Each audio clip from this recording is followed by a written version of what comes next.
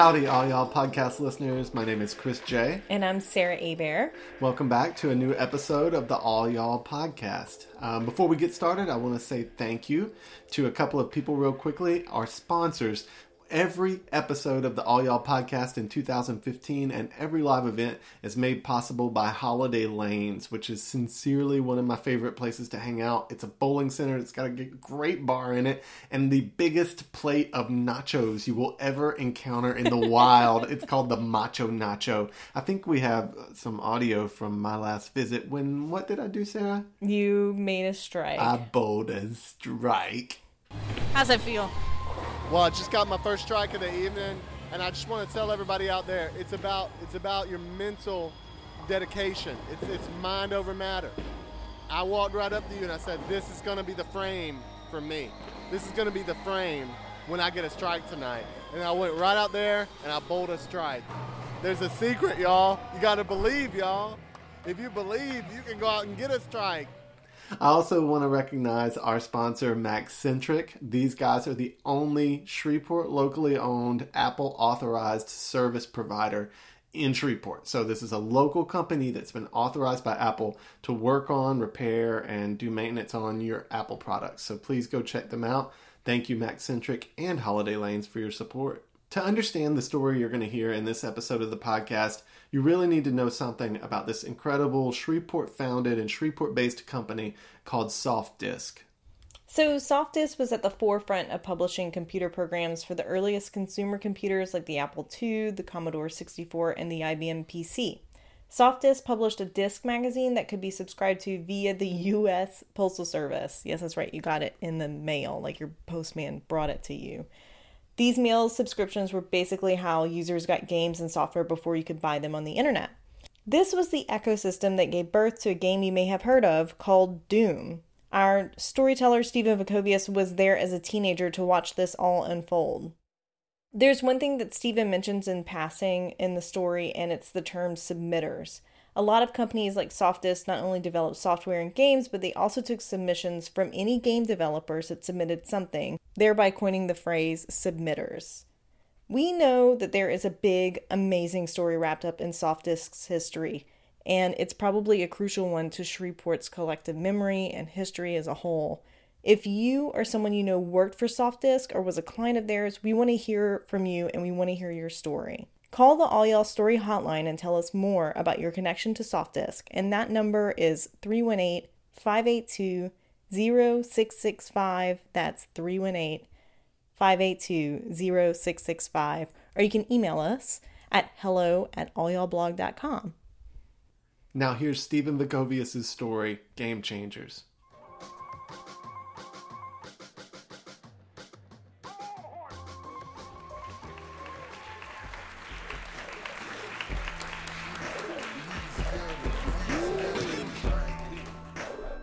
Thank you, guys.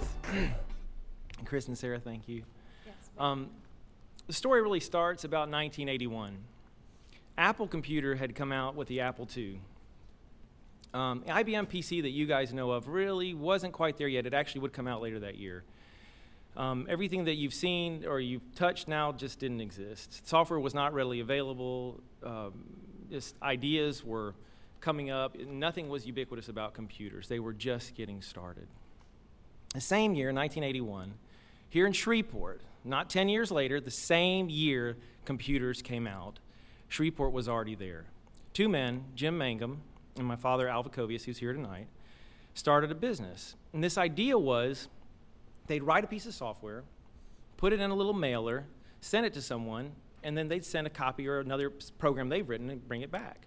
Well, I know all about the mailers because at that time I was about 11 years old. And these mailers came flat in a piece of cardboard. And I used to have to fold them over with a hot glue gun and put them together with my fingertips, holding this glue, seeping over, burning my fingertips, and I'd get about a nickel a piece. And so, after about 20 of them, I got a buck with a bunch of burned fingers. But at the top of them, we'd stamp magnetic media, do not bend or x-ray. And I remember this like it was yesterday.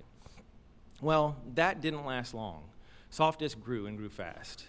They ended up programming not just for the Apple II, but for the IBM, which was now becoming more mainstream. And in 1982, the Commodore came out. They programmed for it. They weren't behind. They were right on the money. And then in 1984, the Macintosh came out, Discworld came out. They were right there. So SoftDisk grew quickly, but they exhausted a lot of the knowledge base of this esoteric programming. I mean, development still today is a hard thing to do. And so they had to find people. And so finding people, they looked everywhere, across the country. We got people from North Dakota. We got people from Poughkeepsie, New York. People from Maryland, Rhode Island, Delaware. People from all over moved to Shreveport to work at SoftDisk in the 80s.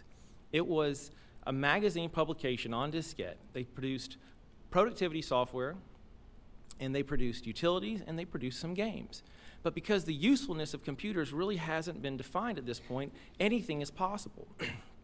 Well, productivity tools, just to let you know, are things like a calculator, like a supercalculator. Right now you buy a computer, it comes with it installed. But you didn't go to the store to buy a computer for the calculator. And then, like a utility would be something like a program they came up with called DOSman, which DOS was the operating system. There was no Windows. And it would let you look at on the left-hand side of your screen of all the file structures of your computer and every file and folder that was in those file structures on the right. It sounds an awful lot like Windows, but that's kind of the image that they had of writing software. On a monthly basis, you would get this software. Well, since computers were so new and people didn't have a lot of software available, publishing software on a monthly basis was a novel, great idea. And it took off, and it took off for a long time. Well, they even had a slogan that said, "We turn computer owners into computer users." And you can savor that for a minute because it kind of sounds a little corny, but at the same time, it's a great representation of what was really going on at the time, is that people didn't know how to use these things, and the intuitiveness of them was kind of even harder. Like, how do you use them? Well, time went on, and as the usefulness of computers became more defined, games became part of that. Even to today, if you ever know any child from the ages of any age, they can literally go to the store today and try to buy a computer and design a computer around a game. Well, back in the 80s, late 80s, SoftDisk was hiring more and more people. And as the game structure came off, so did their desire to get a subscription base for games. Well, they had hired a guy named Jay Wilbur. He had come down from either Rhode Island or Connecticut, late 20s. They hired him to be the editor of the IBM product. It was called OnDisk Monthly. Then Tom Hall was already there. Tom was the editor for the SoftDisk product for the Apple. It was still in production. But when Jay came down, he knew some other developers, and anything we could find, anything we could use, we would do.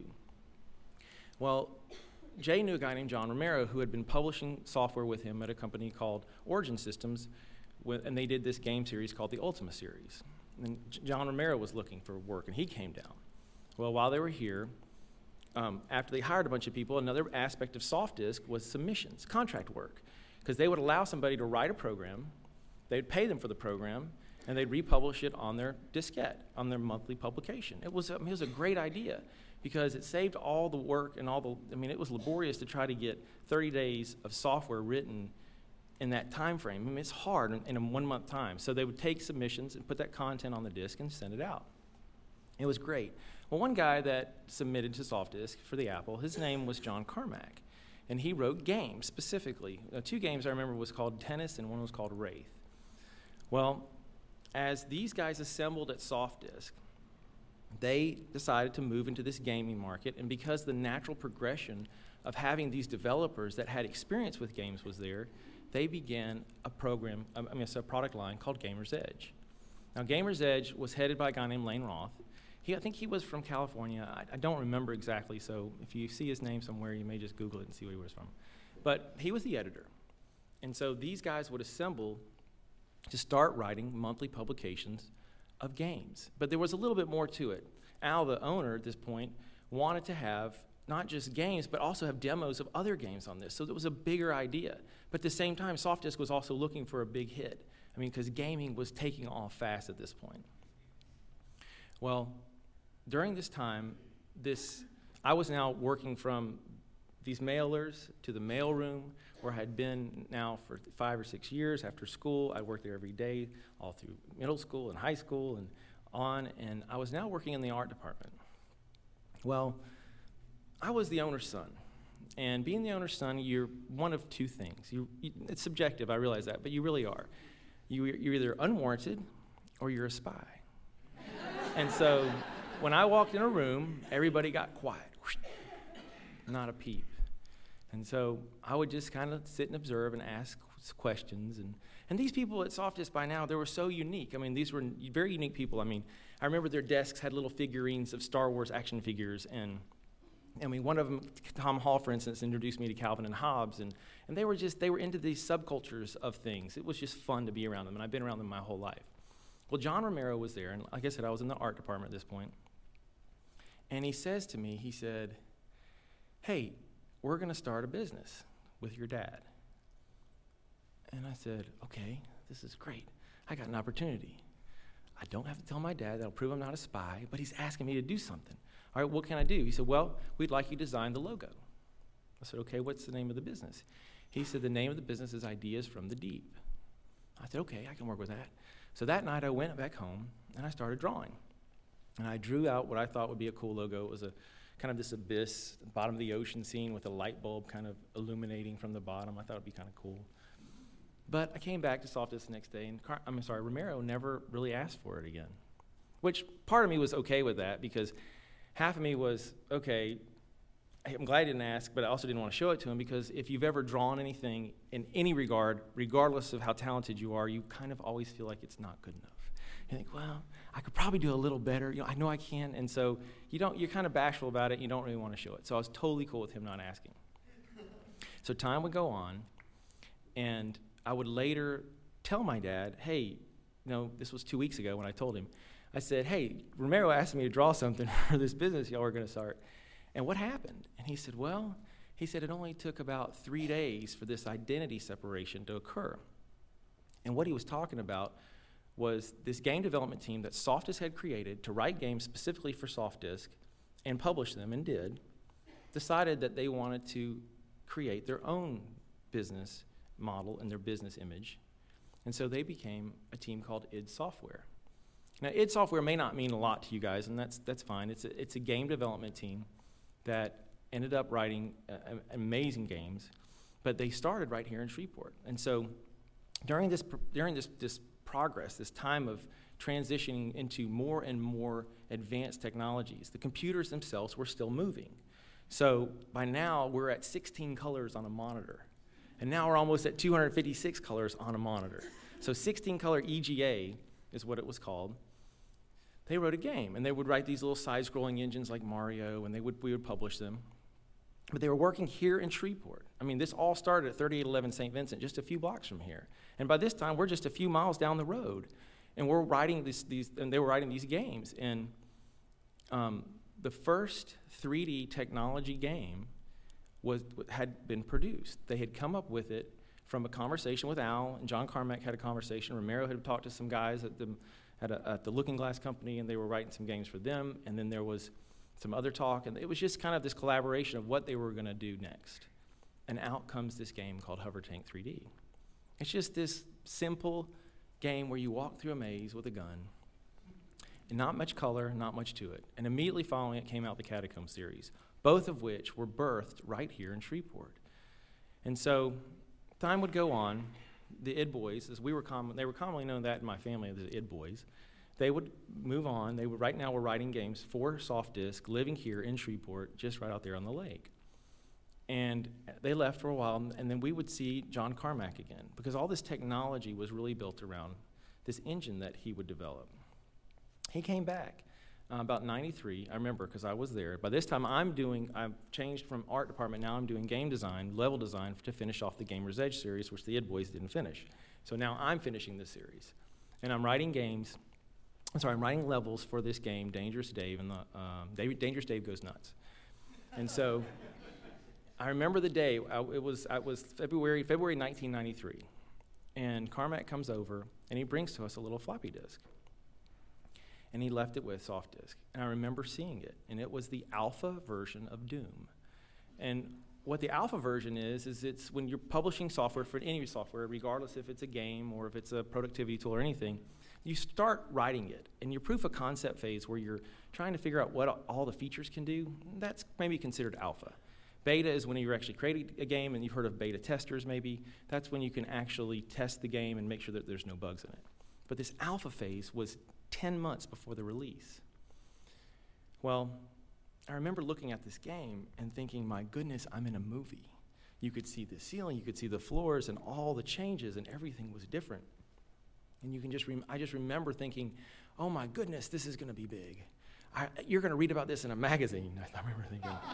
And I thought, oh my, and now I look back, I feel embarrassed at how grossly underestimating I was that this technology would be so popular. Well, Carmack would go back to Dallas. Softdisk in Shreveport would be known at this point, just a few miles down the road, as the birthplace of 3D gaming technology. And that's where the story is. Thank you.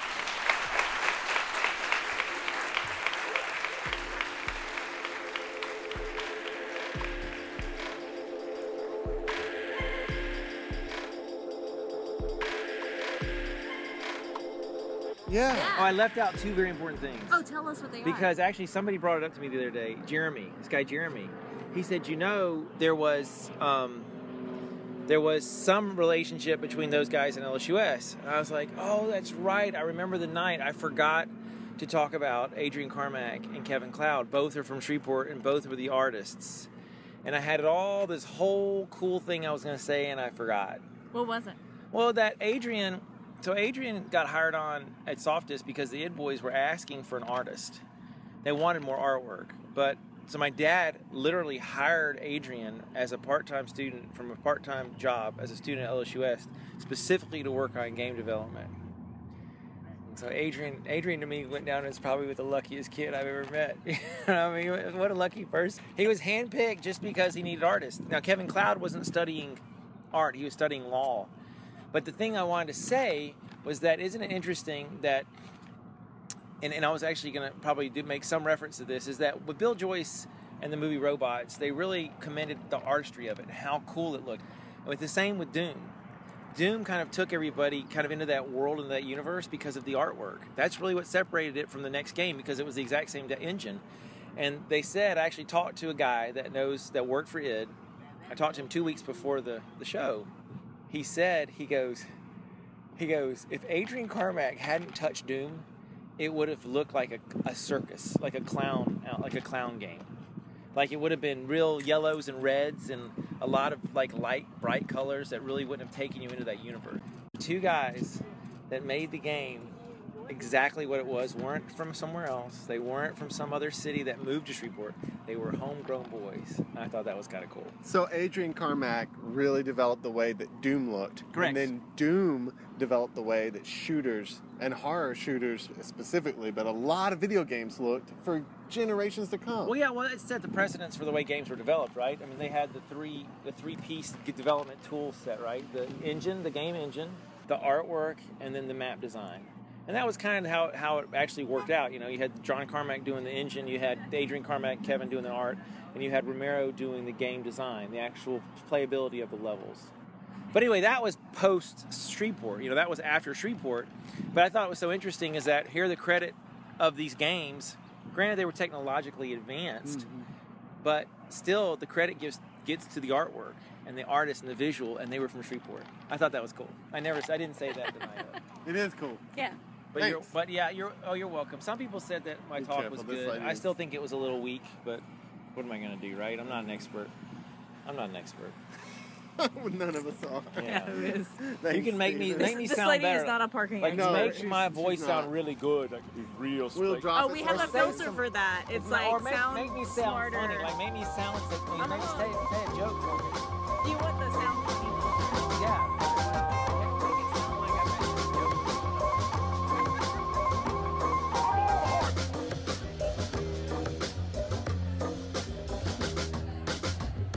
Thanks for listening to another episode of the All Y'all podcast. And if you'd like to learn more about the whole id Software story and Softdisk and all of that, you can check out this book that's on the All Y'all blog at allyallblog.com. We've listed a link to it. It's called Masters of Doom, and it's the whole story of the id Boys.